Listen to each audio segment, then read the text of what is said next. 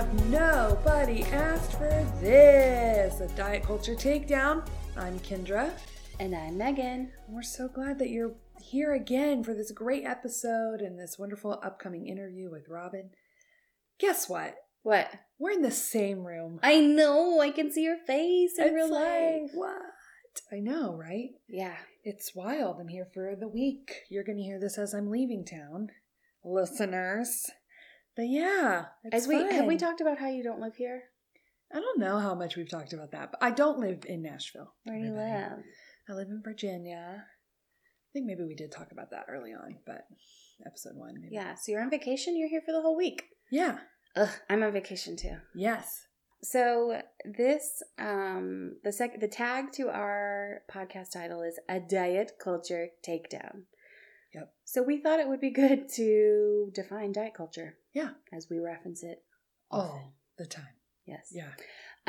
So I found a definition of diet culture that was written by Christy Harrison, who is definitely someone to check out. If you're not listening to the Food Psych, yeah, that's her podcast. You should get on that and start listening. It's so good. It's so good. It's like health at every size mixed with like social justice. It's great. Yeah. So here is Christy Harrison's definition of diet culture. First bullet point. It is a system of beliefs that worship thinness and equates it to health and moral virtue, which means you can spend your whole life thinking you're irreparably broken just because you don't look like the impossibly thin ideal. It promotes weight loss as a means of attaining a higher status, which means that you feel compelled to spend a massive amount of time, energy, and money trying to shrink your body, even though the research is very clear that almost no one can sustain intentional weight loss for more than a few years. It demonizes certain ways of eating while elevating others, which means you're forced to be hypervigilant about your eating, ashamed of making certain food choices, and distracted from your pleasure, your purpose, and your power. Ooh, that's a good one. That's a good one. It oppresses people who don't match up with its supposed picture of health, which is in quotes, which disproportionately harms women, femmes, trans folks, people in larger bodies, people of color, and people with disabilities, damaging both their mental and physical health. That's it. That's what we're dealing with. Yeah. Do we want to talk about any examples of those things? I mean, I feel like we do. We do. Like, you can open up a magazine or turn on a TV and see that thinness is worshipped. Yeah. And I do think that once you have a working definition of what diet culture really is, because it's bigger than just a diet promotion of, whatever the company is promoting the diet, right? It really seeps into everything. And once you have more of a working definition, you really do start to notice it. Right, totally. Every time you turn around. Yes. Yeah. So I think kind of the question that diet culture answers, this definition answers, is why. Why are we here? And why are eating disorders so prevalent? Well, and we're getting into I think a bigger understanding of not just eating disorders, but the detriments of disordered eating. Yes. That's become much more understood and seen in, what diet culture has done to us. Yeah, for sure. And I want to point something out. So I ID as a fat person, and I want to talk about how diet culture affects everyone, right? It's not just harmful for fat people, it's harmful for thin people too. Yes, yeah. But talking about promoting weight loss as a means of attaining higher status, have you ever witnessed a situation or been involved in a situation where somebody's lost a bunch of weight and it's like, oh my God, congratulations, way to go, you did it. Like, there's a lot of praise for it, as if it's the hardest thing a person can do, and morally good. Yeah, they still may be an asshole deep down, but you lost the weight, girl. Yeah. Forget your character flaws. Right. And also, what does that say to somebody that's listening to that's in a fat body? Right. You didn't do it. You didn't do the work. You failed. You failed. Yeah. And then it talks about it oppresses people who don't match up with its supposed picture of health, in quotes. So we talk about how when you look at a person, you know nothing about their health. Nothing. And any We assumptions. can't say that enough. I know. Any assumptions are just harmful for both of you. Yeah. Yeah. So that's diet culture. We do want to give a trigger warning for today's episode. In the interview, we discussed trans issues and transphobia, and our guest talks a little bit about weight gain as a side effect of prescription meds. So that might be triggering for some folks. Sure. And just as a disclaimer, Megan and I may be experts in snacks, but we are not experts in mental health. We are not mental health professionals of any kind. So we hope that you are entertained and informed through this podcast. Yeah. But if you think that if that's something you're searching for, we hope that you will find that in your city with actual healthcare professionals. For sure.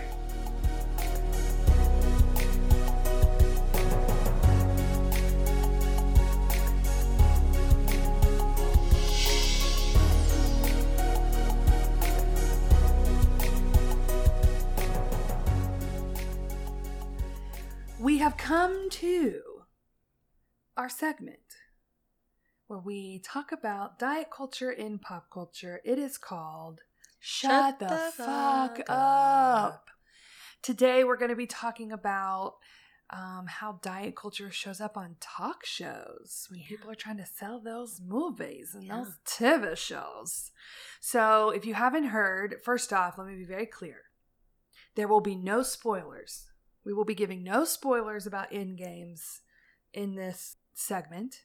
I'm sure, though, regardless of whether you've seen the film or not, you're aware that at some point in the film, Thor shows up wearing, he's fat. Thor has gotten fat. So there's a whole conversation going on around, why was that a choice that was made and all these things. We're going to listen to a clip where Chris Hemsworth, who plays Thor, is on the Graham Norton Show. If you don't know, the Graham Norton Show is kind of like one of the biggest late night talk shows in England. I don't know if it's throughout other places. You do get it on BBC America. But anyway, so Thor's on Graham Norton.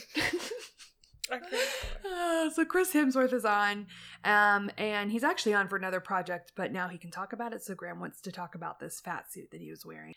The other two guests on the couch are David Tennant and Michael Sheen. They're promoting a show on Amazon called Good Omen. Don't know if it's any good. I watched it. Is it good? Yeah, I like it. Yeah? All right. And so they're going to chime in. Michael's going to chime in about halfway through. So that's the other voices you're hearing. So we're just going to play it, and you're going to hear the interview, and then we're going to come back and talk and point some things out. We weren't able to talk about it then, but now we can talk about poor old Thor in that film. He did eat his feelings. He definitely ate his way through his emotions, yeah. He did. We've got some pictures. There you are eating your feelings. That's it. But now you didn't do that. Oh, no, that was my full Raging Bull Oscar attempt. Look, so this is a fat suit. It's a most remarkable thing. It's so good. It's a prosthetic latex kind of thing, which literally I would slip into. It weighed about 60, 70 pounds. Was that 30, 40 kilograms? Yeah. With a zip up the back. And they're taking photos of my body, and then every little sort of the hair or freckle or whatever the hell that was on that thing. That's my body in like 6 months' time. And like Thor was depressed, but was it depressing for you walking around like that? No, it was so much fun. It was good. Did people treat you differently? As in, yeah, every time I stepped toward the catering truck, they were like, no. Enough, big guy. On the treadmill. We were doing an interview yesterday, and the journalist for Good Omens, and the journalist asked me, "Were you wearing a fat suit for it?"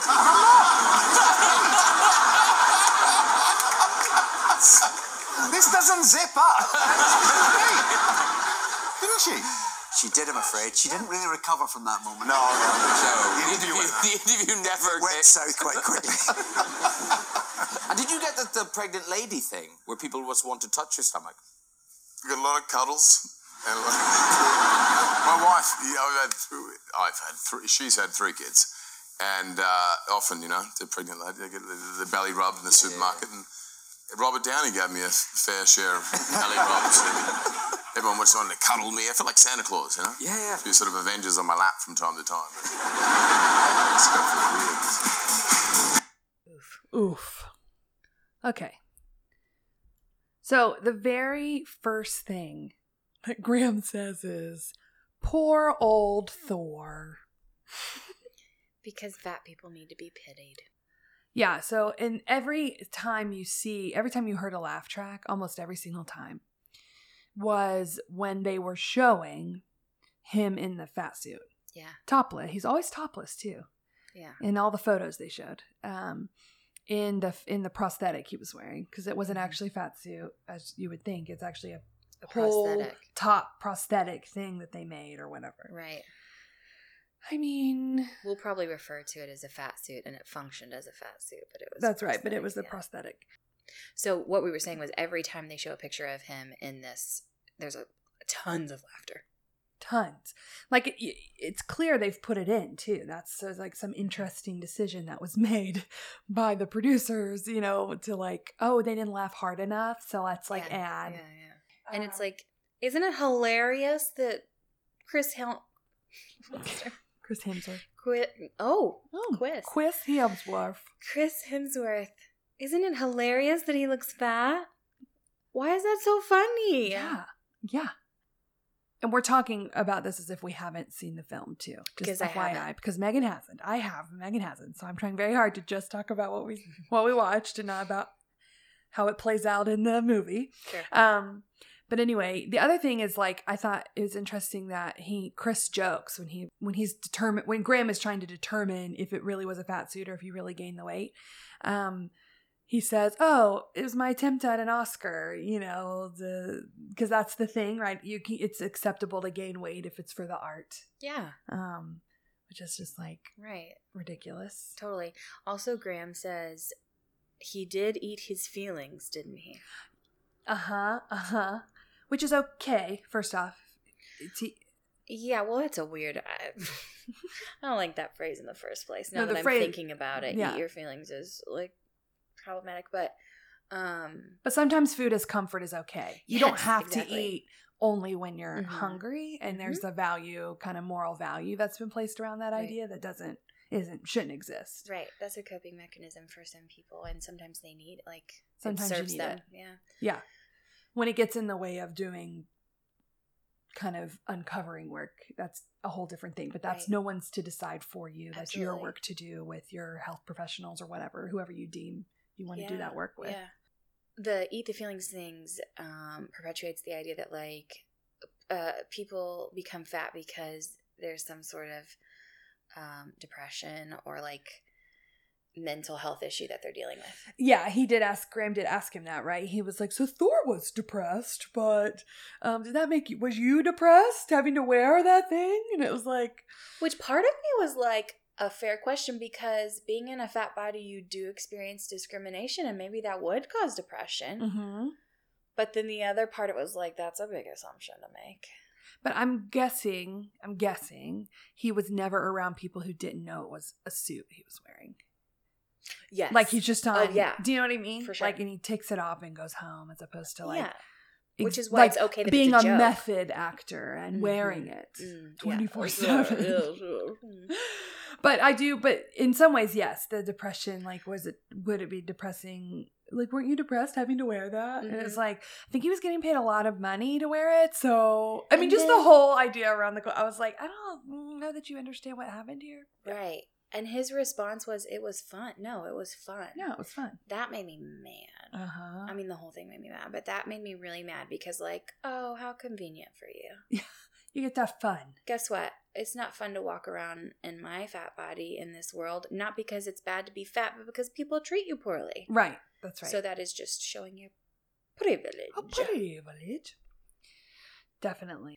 He also makes that joke about the catering truck, like being kept away from food. Mm-hmm. Ugh, it's just like, I don't even know. I don't know what to say Then about that. people except have it's permission so to eat. Fat people don't have permission to eat. Fat people's eating habits are scrutinized. every day. And it shows his own internalized fat phobia, because that's the joke he went for. Yeah, for was, sure. oh no, they like, walk with catering. Oh, go another day. Yeah. You know, like, oh, so you also think fat people shouldn't eat. Cool. Right. It's like, And did you catch that it wasn't just pushing him away from the food, but that he said something like said something about a treadmill? oh, yeah. Yeah. Ugh. Gotta work that off. And then Michael Sheen peeps up, who I love. Michael Sheen's so fun. And David Tennant. And says like he was literally asked if he was wearing a fat suit the day before. And I think that it also highlights why fat suits or prosthetics to make a person, an actor, look like they live in a fat body are problematic, because then you get questions like that. And I just think it shouldn't happen. Yeah. First of all, think about the commentary that you're trying to get across with your fat characters, right? And then, because most of them are like, they're fat for a reason, because that's part of their storyline, because what else could they have going on in their life? Right. But the other part of that is, if you're writing a fat character, which is great, please write more fat characters. Right. Get a fat actor to play that character. Okay? We don't need any pretend fat people. Or can you just write characters and cast the right person and like it not be about their body? Well, I think like Shrill, like, yeah, put fat people on TV and let it be about their experience, but hire fat actors. Right, but also just put fat people on TV in roles that have nothing to do with their body. Absolutely. Like, just hire the best actor, the one who has the best chemistry, the one who gets the internalizing of the character, right? And like doesn't have anything to do with what they look like. Yeah, and if you have an internalized fat phobia, and guess what you do, then realize that you might think that the best actor for the job is a thin person because you value thinness. Right. So be inclusive. So be aware of that. Yeah. There's like, if you're trying to go for some like particular aesthetic, either way, be aware. Yeah. Like, are you trying to use a fat body to commodify this space of this particular aesthetic you want? Or for a laugh? Right. Or does that, even if it's quote unquote in a good light, like you're painting the story, are you still using it to commodify like diversity? Right. Or tokenizing? Yeah. Are you tokenizing it? Yeah. Or are you genuinely like, this is the best person for the job? And we all have to acknowledge that internalized fat phobia in our process of all that too, you know? Yeah. Yeah. The last thing he talks about is how like he was cuddled a lot. He wanted people wanted to cuddle him and touch his belly. Just so fascinating. I've never had somebody want to touch my belly. Have you? No. Yeah. They're scared of it. It's weird. I mean, I'm scared. But why is so that like? I'm just lead. curious. Like, what's the question for that? Like, why do people ask that when they wear fat suits? I don't know, but I did think the cuddling thing speaks to a trope about fat characters or fat humans that is comforting and maternal often, and like he even mentioned Santa Claus, and like the fat jolly character is such a stereotype. The other side of that I'm curious about is how we can talk about our bodies in a way that isn't a problem. So like, I have a big stomach, so I think it's fun to hug people, and I think people like it because it's comfy. Yeah. And like, that's good, right? That's good. Yeah. So it's very two-sided. Right. Yeah. But like, so I want that, but I do not want that to mean that I am only nurturing and here as to hold your burdens, literally and figuratively. Yeah. Your bodies and your problems. That's right. Yeah. So it's complicated. Yeah. It's a very, it's the awareness of layers of people, and that people don't exist as one thing is the bottom issue of all. I mean, I think it's the root of a lot of it. What we're talking about, like, if you're fat, then you can only be X, Y, and Z. You can't be A through whatever comes before Y, X, W. It's a W. ABCD, W, Yeah, it's X. Yeah, it's W. totally leaving that in. Yeah, so it's like if you are in an audience of one of these shows and they start talking about fat bodies like it's a joke, don't laugh. Yeah. Like that's part of your resistance, I think. Yeah. In some ways. It's like, no, it's not a joke. Like This isn't funny to me. if that's how, they portrayed that person or whatever, fine. But like, it's not a joke, Yeah. People's bodies are not jokes. Yeah. And to use them as such in art forms, is a problem. Right. Yeah, it's a problem. Yeah. So we say, Shut the fuck up.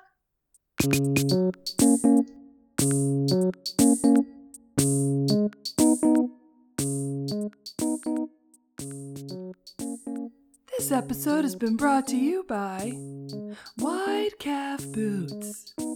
Clothing brands that advertise on diverse bodies and then actually carry inclusive sizing. I'm looking at you, Outdoor Voices.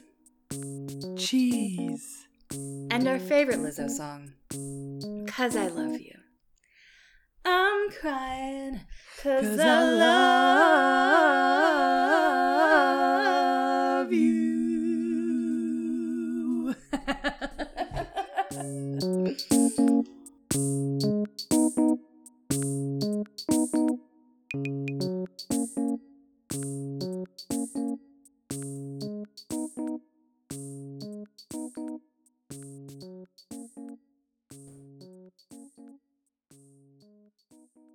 Robin, Yes. we're so happy you're here. I'm happy to be here, Yeah. eating my truffle almonds. Do you want to just tell us your background?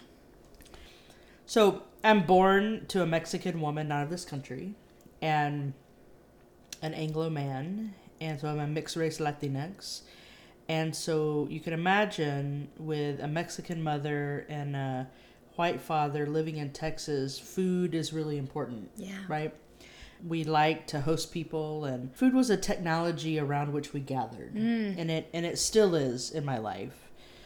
And there were times when my mom and I didn't have enough food to go around. I for the first 12 years of my life, I lived with my mother after my parents divorced, and we didn't have the means to buy food or have electricity. And so I when I moved to live with my dad when I was 12, I went from living in deep poverty to affluence. Wow. And food in both circumstances were a central thing. Central just to the livelihood. Yeah. My mom did her best to make sure that we had what we needed and wanted, even when we didn't have the money to do so. When I moved to live with my dad, he loved to grill and loved to really throw down, Is he a barbecue guy? Barbecue guy, yeah. Yeah, and so I learned to grill from my dad, and he had a huge barbecue pit, and a smoker, and, we would make cabrito, which is young goat, and it's very good. But I say all that to say that I feel like I had a pretty good relationship with food, even though I didn't have food all the time, Right. The food scarcity is a real thing, and has been traumatic, and I feel like the relationship that I have to food and with my body are not aligned.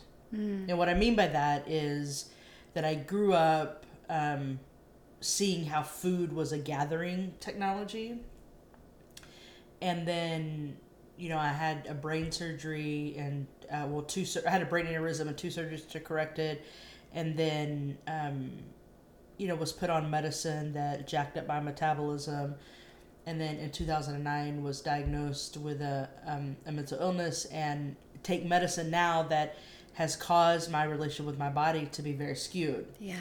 And as a result, I've gained a lot of weight. And so I say all that as a way of sort of narrating my story, because I think the relationship that we have with our body and to our food should be more aligned than what it is for me. And I mean, I would say I'm a foodie and I love good food, but that always doesn't translate to like how I treat my body. Yeah. Like I still skip meals. Yeah. I still don't pay attention to my body. And so I'm very much on a journey. Yeah. I've also lived a lifetime in academia where you are not taught to be kind to your body. It's a very sedentary life, and you're stressed out most all the time trying to make deadlines and publish or perish and whatnot. Yeah. And, you know, my life right now is that I do public theology, public scholarship, and so I'm on an airplane all the time. Right. Which means that my food options are limited, and my body is almost always tired. Yeah. And so, you know, a little bit, the little bit that about my story, like from now in 2020 versus, you know, 40 years ago, is that food is still a gathering thing for me. Yeah. And I don't always have control of my food when I'm traveling. And so the relationship I have with food in my body, it needs help, it needs work. So I think that's what I would say as like a beginning point about me. Something that I remember from hearing you speak several times is how you talk about stories and how stories are sort of our best teachers. So I'm wondering about stories where you've sort of come into contact with diet culture, and then also how diet culture intersects with the oppression that trans folks experience. Yeah, I mean, I remember clearly after having brain surgery, and how old were you? I was 16. Okay, wow. And I was going into my senior year in high school in Texas. And after my 2 brain surgeries, and I was in the hospital for a month, I was put on an anti-convulsant, anti-seizure medicine. And it like jacked up my metabolism and made me gain weight. And I remember clearly I was looking for an outfit for the spring concert, the spring band concert, where we had to dress up. And I asked my dad, who had really raised me as a boy, and really, I did boy things. But I was trying on a dress because my dad, I mean, even though I was super gender nonconforming, I would sometimes wear clothes that were aligned with female body presentation. And this was one of those experiences. And I asked my dad, do I look fat? And he said yes. And it was a moment where I had so internalized the narratives from society that we should not look fat. Right. And there my dad was confirming it. And it's always stuck with me. You know, I feel like the stories of diet culture really impacted me during my senior year in high school, because following me asking my dad if I looked fat, he enrolled me in Weight Watchers. Ooh. You know, because it is true that this medicine made me gain some weight, and you know, I was graduating, so I was trying to find myself and my place, and I understand he was trying to take care of me. Sure. But instead of sitting down having a conversation about food and movement and how to be healthy, he went straight to diet culture. Yeah. And so that has been a thing that I've tried to avoid. So I in 2009, I was diagnosed with a mental illness, and they put me on medicine, and it's caused me to gain a significant amount of weight. And my former partner at the time said, well, why don't you do Weight Watchers? And so she even went to diet culture, you know?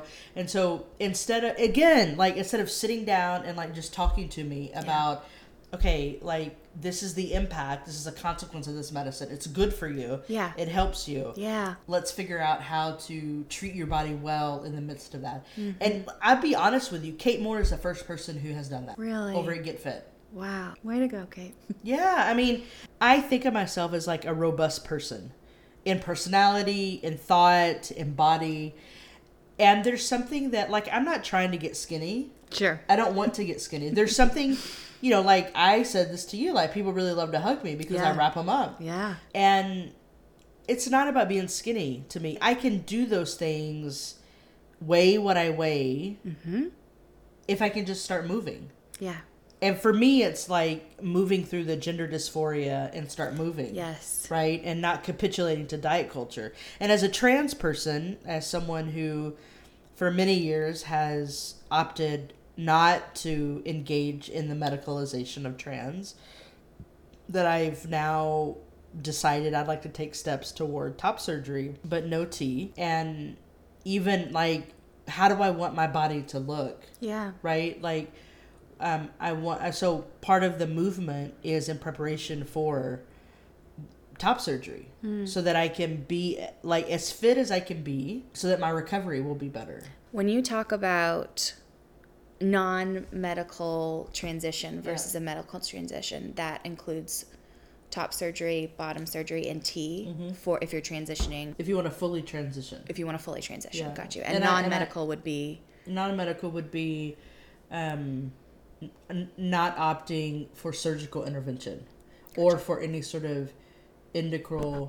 No hormonal. No hormones. Gotcha. Yeah. Okay. So at what age did you start using the word non-binary? Or at what point did you discover that? I mean, probably 10 years ago. 10 years ago, I started using gender-neutral pronouns. Okay. Prior to that, I thought that I was both female and male. That I didn't want to be male, and have always, I mean, I've worn men's wear forever. I remember the first time that I bought men's underwear in my doctoral program. Up until that point, I was wearing boxer briefs for women because I like the boxer briefs. And I thought to myself, well, if I'm wearing boxer briefs, why can't I just wear men's? Right. And so I went and bought a pair of men's, and now I buy boxer briefs online, you know, and they're fun and whatnot. Yeah. But I mentioned all that because that is all the sort of how I present myself and my clothing was all part of this non-binary journey. That I was sort of presenting more masculine, but maybe androgynous, before I got to the language of non-binary. Okay. And really, it's new language. Non-binary is new. And as soon as I saw it, I was like, yes, that is me. Because the way that I would, like when I would write on gender and the body, I would write female and put a slash in between FE and male as a way to talk about there's something more here. Yeah. So yeah, non-binary became the term that I used probably 8 years ago, and trans too as like yes, but it's been part of my story my entire life. Yeah. I just didn't have access to the language. Right. You know? Yeah. So, language is so important. Yeah. When you were talking about the Weight Watchers, I want to circle back a little bit. When you mentioned 2 different people in your life that loved you, that addressed this with you. Yeah. So often I think we think about health in terms of, how much we weigh. And that's sort of where we end it. Yeah. And we don't include mental health in the picture. Right. And it's tough for somebody to come at you and say, hey, you need to lose weight. So that's not great for our mental health, just to be told that we need to change something. Right. That how we are isn't right. And then also, you were taking a medication that you really needed, that was serving you. Right. Serving your mental health. Right. So... that makes me put up with this bullshit world. Exactly. I need that pill. Yeah, I hear you. I got some pills I need as well. Right. But I just think it's interesting how we have, it's not a holistic, I think maybe diet culture. Yeah. Keeps us. Yeah, from being integrated and whole. Yes. And like when I went and talked to Kate over at Get Fit, she said, I believe in being healthy at any size. Yes. So however you want to be. Yes. And I'm like, great. I'm like, this isn't about losing weight for me. This is about just being healthy. Yeah, for sure. And so I may not lose any weight. Yep. But at least I can strengthen my heart muscles, strengthen my respiratory system. Yes. Get the cardio that Absolutely. I can tend to my body Yes. in a way that it needs to be tended to. Yes, I love that. And so just take movement for an example. When a non-binary chooses to go work out, there are these expectations that they would do certain exercises or not based on presentation, right? Yes. And so this is why I think a lot of trans people who are non-binary don't like gyms because of what it stands for, Yeah, So- it's not a safe place, probably, or it Yeah. doesn't feel like a safe It does, place. yeah. So when you say the expectations, because I've not thought about how gendered fitness is Yeah. and spaces are, Yeah. and the expectation of like, well, if you're a woman, you do this, but you don't do these arm ones because you don't want to bulk up, Right. or is that kind of what you mean Yeah, about the yeah. expectations? Or if you are more male presenting, then obviously you're going to be a beefcake. Yeah, right. And I'm like, well, those are social expectations. I'm wondering about your relationship to the church and how that has informed your identity or how that hindered your ability to navigate those things. I mean, you're talking about how you didn't have the certain language until later on, but you always knew. Yeah. So I'm kind of curious to know a little bit about that if you're willing to speak on it. Yeah, I mean, I'm trained as a theologian. I have a PhD in theology and ethics, Right. and so I've spent a lot of time in church spaces and in the church, and read a lot about theology and gender since I was in college. And so, I mean, I probably developed an analysis around gender and religion, gender and theology, before the language became aligned with my experience. And so early on in seminary, I was reading about gender and bodies and like knowing intuitively that I was not female, but I didn't have the language of what I was. And so I would like be searching and gathering information as much as I could until I found the language that resonated with me. And so, I mean, I will say that in my ordination experience in Chicago, a cis white gay man said to me, I think you have an allergy to yourself because you use the term queer. And I thought that was really interesting because I've never identified as lesbian or gay because my desire isn't exclusively for one gender. Right. And so I've always identified as queer, and I was gender nonconforming then, as I am now.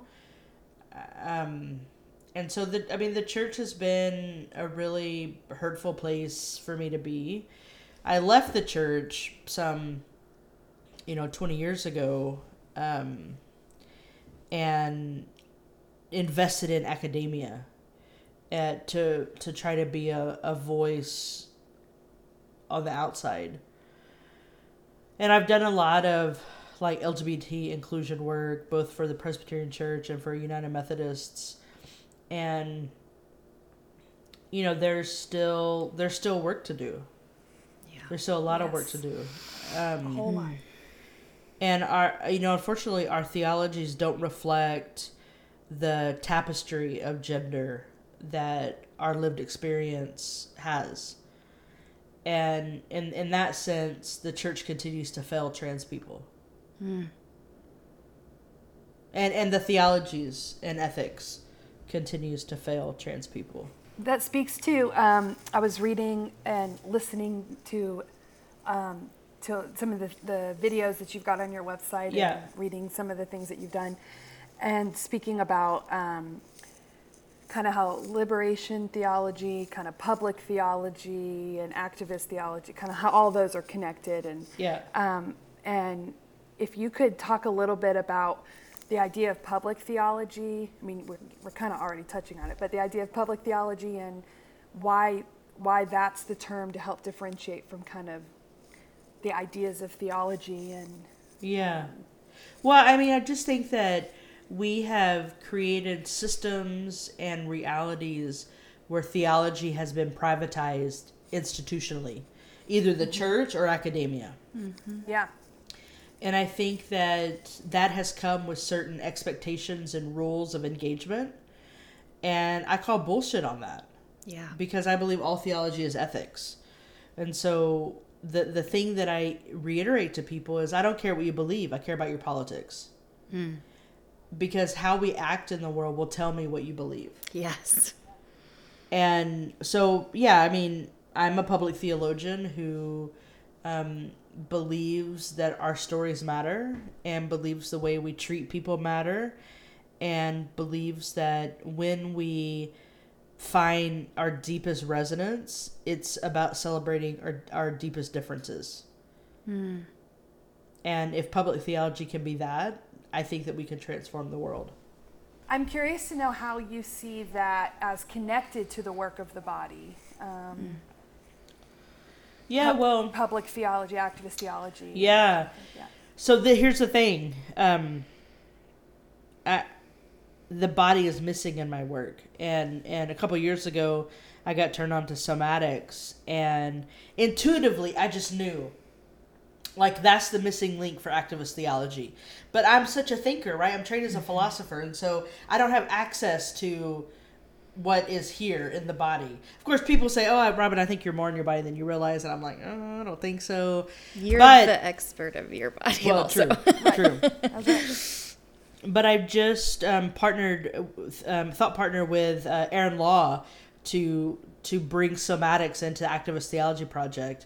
And so that's the next move, to include a somatics practice in all of our curriculum that we're doing. We'll hold a social healing convening sometime in the fall, and Aaron will do all the somatic stuff. And I'm going to a somatics class, and I'm trying to get into my body deeper and learn more about my body. And I trust Erin. I trust what she's doing. Yeah. And I don't go to anybody else's class, but I'll go to Erin's class. And so I think the body is central. My dissertation was on the body, I should say. Yeah. And I wrote 300 pages on the materiality of the body. And so I believe it. I just don't have the language to do it. But thankfully, Erin has agreed to partner with the Activist Theology Project. And, we're just in the beginning stages of that. Will you tell us what the Activist Theology Project is? Yeah, the Activist Theology Project is a little collaborative project that I launched last summer. And I work with Ben Saunders from Adelicia Company. He's my film guy, and we've been making film and whatnot, digital stuff, for several years. And Anna Galladay, who works on sort of more creative advocacy stuff. And then Aaron Law, who is doing somatics. So it's just the four of us trying to build a digital footprint of activist theology and working in the hybrid space of church, academy, and movements. And just trying to get resources in people's hands so that we can connect the dots and dismantle supremacy culture. Really. Yes. Yeah. Just little things. Little to-do list. Yeah. So it just didn't one afternoon. We're just going to do it all in one right. afternoon. Like, and then take go down to the beach for patriarchy, rest take of our down white lives. supremacy, take down easy. Somatics. So I've not been to a somatics class. Yeah. But my understanding is it's sort of gentle, functional movement. I mean, I don't know. I mean, sure. It's very. I don't know what functional movement is. Just like things that you would use in your everyday life that would help you build those skills, I guess. Yes. It's the somatics classes that I've gone to are, for me, like, I have created a relationship with the ground. So you're on the floor on a mat, and growing up with a Mexican mother, my mom never did like for me to get dirty, and so I would never sit on the ground. And now in the somatics class, you actually get on the ground. And so I have all this stuff about being on the ground. And for me, it was developing a relationship with the ground and like feeling my body with the ground. And it's gentle movements, right? Like rolling over gently one way or the other, walking intentionally. I have a high after it. Yeah. There's something that happens. Like my endorphins are, they call it a somatic high. Oh. Yeah, it's really good. Yeah. So yeah, I mean, it's super gentle, and it is a form of exercise, but it's not anything that's gonna like tire you out. Right. Nothing to be intimidated by. Yeah, nothing to be intimidated by. And I would say, like, if there's a somatics class in your neighborhood, check it out, because we all need to know how to like age gracefully. Yes. And so part of my thing is like, what if I fall? Can I get up? Yeah. And so doing the somatics class is actually helping me get up and down off the ground. Mm-hmm. And that's health. And that's health. Yeah. Yes. Yeah. Yeah, I mean, that's what's beautiful, I think, about somatics, is that with the right facilitator who can hold space, transformation can happen. And so this is a thing that I'm talking with Erin about how do we actually create the space, create the container to do somatics as social justice, somatics as social healing. I can't wait for your book. Thank you. I cannot wait to get my hands on it. Yes. We're going to have a party here in Nashville. You're welcome to come. Oh, Is it we'll October? see if I'm in town. October sometime. Yeah. Yeah, the book is story driven, and the book is really a deep translation of my becoming an activist theologian. And the book is taking theory and philosophy and translating it through lived experience, and then telling a story. And I talk about immigration. I talk about pressing social concerns. So one of those is immigration. Yeah. And how my dad employed undocumented workers on his land and called them wetbacks. And I asked my dad about this, and he was silent. And so I talk about how the silence is deafening. Yeah. And I talk about being in Charlottesville, and You were there? I was there. Yep. Wow. And when you say there at Charlottesville, do you mean the protests and the rallies? Yeah. And I talk about what my body has gone through since then, and I talk about resilience for activist theology, and it's really just like inviting people into a larger conversation. I'm really proud of this book, and really proud of how important of a technology story can be for liberation. And if it's not about liberation, emancipation, then I'm not interested. And that is what really this book is about. And so I'm really proud of it. I have the biggest smile on my face because of what you just said. Will you say that again? If it's not about if it's not about liberation, emancipation, I'm not about it. Yeah. And so, I mean, I think in part that's what this podcast is about, right? Yeah. Liberating people from this ideology that is death bringing. Yes. Which I would say is good theology. And it takes a diversity of tactics, and it takes a village to get people free. And, yes.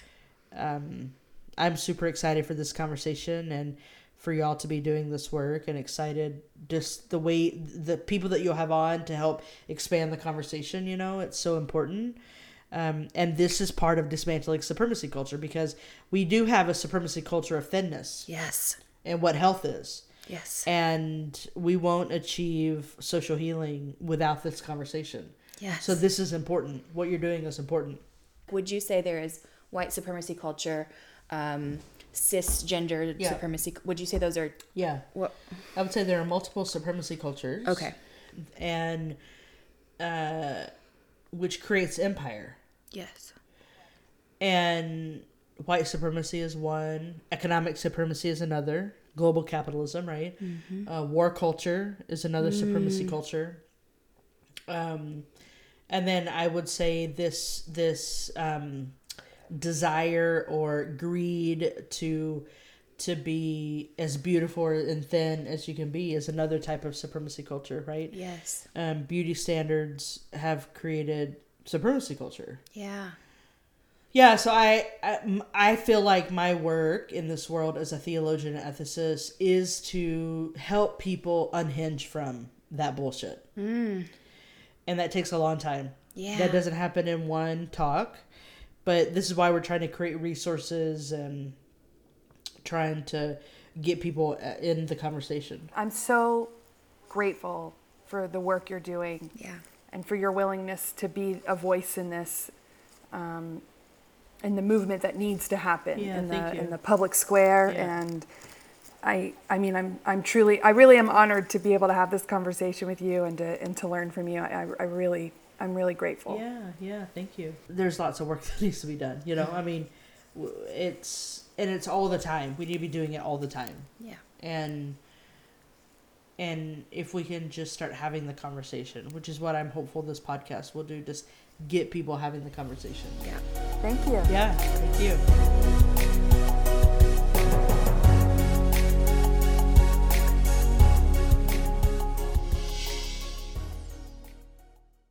Let's talk about snacks, baby. Let's talk about you and me.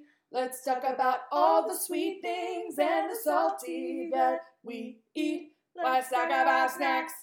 Let's talk about snacks. Kendra, what snacks are you into? I'm obsessed with a Haribo gummy bear.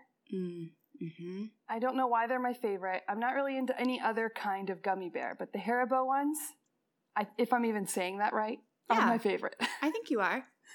They sell them in a resealable bag at Kroger. Okay. It's a lot of gummy bears that come in that bag. It's delicious. Is there a specific color? No, I like all of their colors. I get so excited eating a gummy candy and getting like a clear or a yellow one when it's not lemon. When it's like pineapple or like coconut sometimes, I think.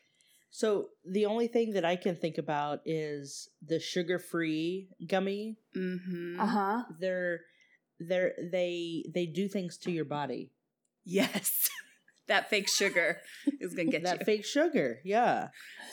We should just be eating real sugar. That's my exactly point. right. That's my point. Hard agree. Yeah. I love that Yeah. We point. should just be eating real sugar. Yeah, and they make the Haribo in sour too. Oh, okay. They're a great movie snack because they last forever. Like, I mean, you just they don't like disintegrate like some of the other gummy bears do. They like have a real oomph to them. They're good. Megan, that's what a technical term? A real toughness. Yes, we're chefs. We talk about how we're chefs and we make up. We know all the chef words. So Yes. oomph is one of them. Yes. Yes. Yeah. Megan, what are you eating? What is your snack of the day? Well, I'm not eating this right now, but last year I was gifted a huge bag, like a gallon-sized bag of Jordan almonds. And I know that I'm probably in the 2% of people that like Jordan almonds. Yeah, this is an But unpopular opinion. I really think, like that you have on them. these. They have really cute pastel Easter colors. There's a nut in the middle, candy coated, like everything you could want. Yeah. I mean, if you like them, they're good, right? But Why don't you like them is the question. I just feel like if an almond's going to be covered in something, it has to be chocolate And what are these and covered nothing else. Like just like It's just like a candy coating, like a Skittle candy coating. no.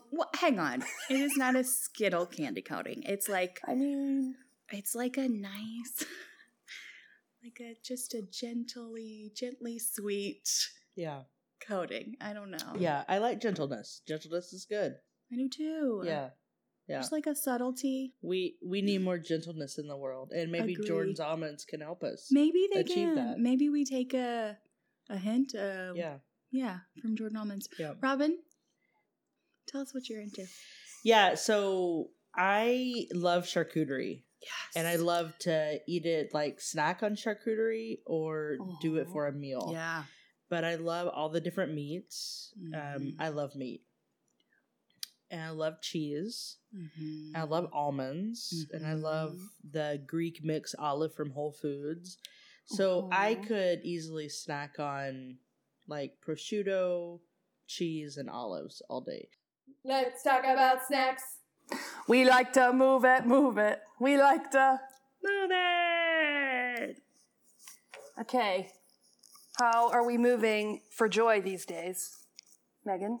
As we mention in almost every episode, we love Get Fit 615 here in Nashville, owned by Kate Moore. So good. Yes. So welcoming. So inclusive. I'll be spending time there. Yeah. Yes. They do like 40, I want to say they're 45-minute sort of classes that are super fun to jump in. What I like is that nobody looks at each other during the class. You know? I'm going to be looking at people. You know why? I'm like, how in the fuck do I do this? I'm going to be looking. Yes. My issue is that if I'm looking at people, I'm like, oh, I got to be doing what they're doing. And then I don't listen to my body. Right. And like go too hard. Yeah. But I will say this, if anybody wants to do burpees but cannot do a burpee, I cannot do like the normal burpee. I can burp, I can, but I can't do a burpee. Yes. I can burp, and I have a favorite kind of burp. Yes. Which is not what this segment is Wait, about. But right. just what? FYI. I'll be here all day. There Don't are worry. different gonna kinds be of here all day. burping? Is that Yeah, what there's I'm hearing? like the way a carbonated beverage burp feels, the way a milk burp feels, the way a Like water a beer burp. feels. A beer burp A is beer something burp. particular. Now I do Yeah, know what a that's beer right. burp is. That rings true to me. Yeah. What's a milk burp? Do I want to know? I just think, well, it's just like, it's not as harsh on the throat, and it's like a little sweet. It's less of a guttural. Okay. Yeah.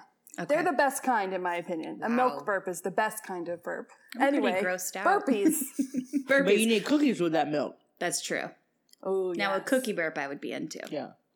Yeah, yeah. Yeah, so a modified burpee. I would use a Bosu, those balance trainers. They're like a curved ball on one end and then flat on the other side.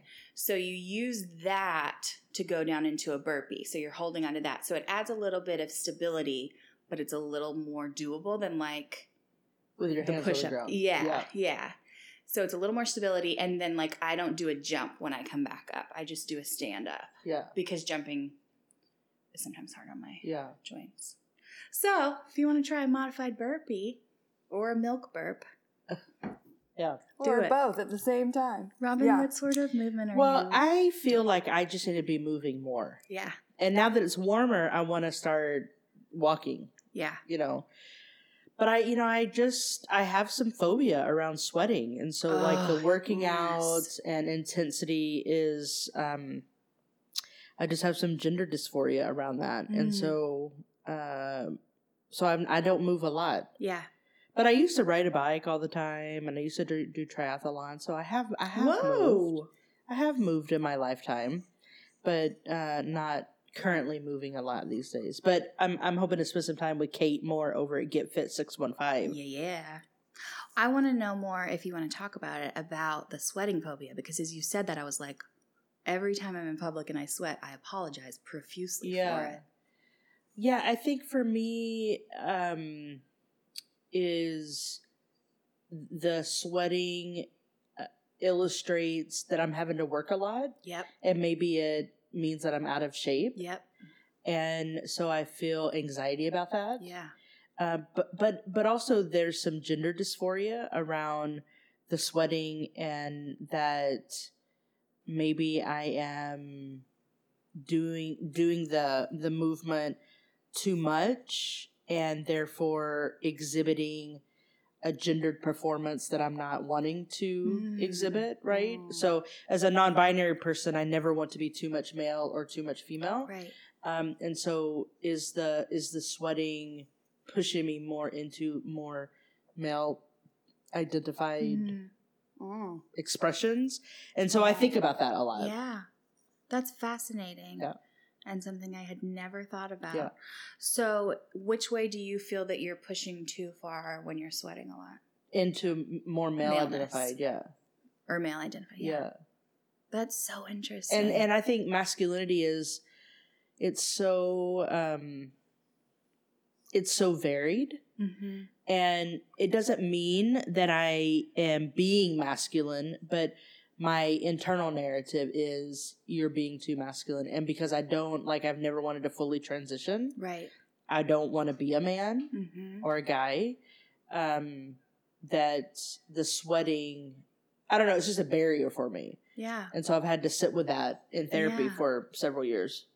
What did your therapist have any tips? Or not tips, but like Well, my practices, I guess? My therapist will just check in with me and ask me, how are you doing with the sweating? And like, sweating is natural. It's what we all do. Yeah.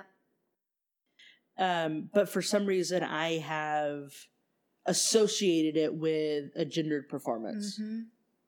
Totally. And so it will prevent me from moving. Mm-hmm. But, you know, Kate is like, you're welcome here.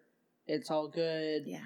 So I'm going to give it a try. One of our guests does a lot of hiking, and she would talk about what kept her from hiking because she's in a bigger body, and it was the heavy breathing and the sweating. And I definitely feel that when I'm around people with thin privilege, that like I feel like I'm huffing and puffing.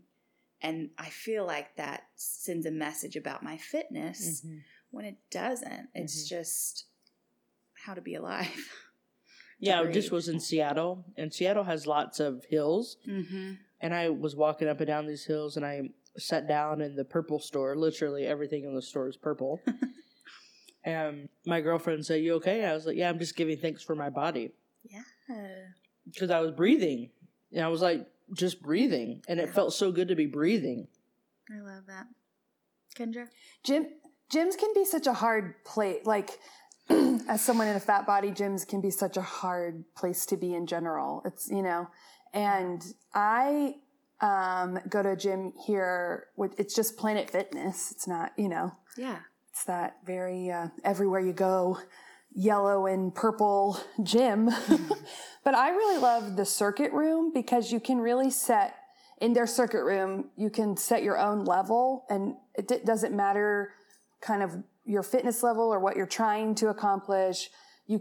There's a variety of ways that you can use that room.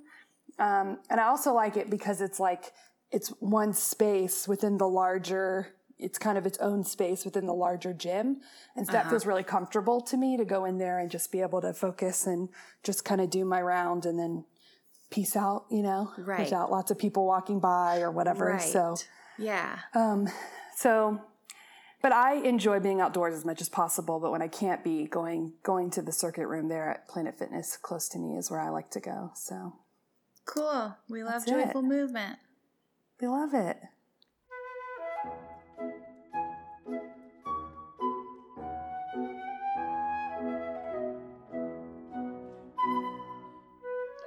Now for our Fat Friendly Hall of Fame.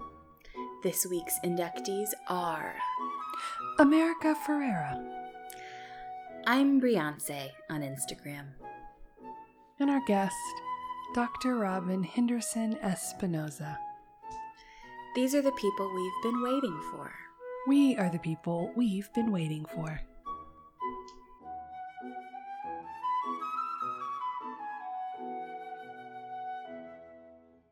Well, that's our episode. Thank you so much for listening. We hope you learned a lot and have a lot of food for thought. We certainly had a lot after that interview. It was just so good.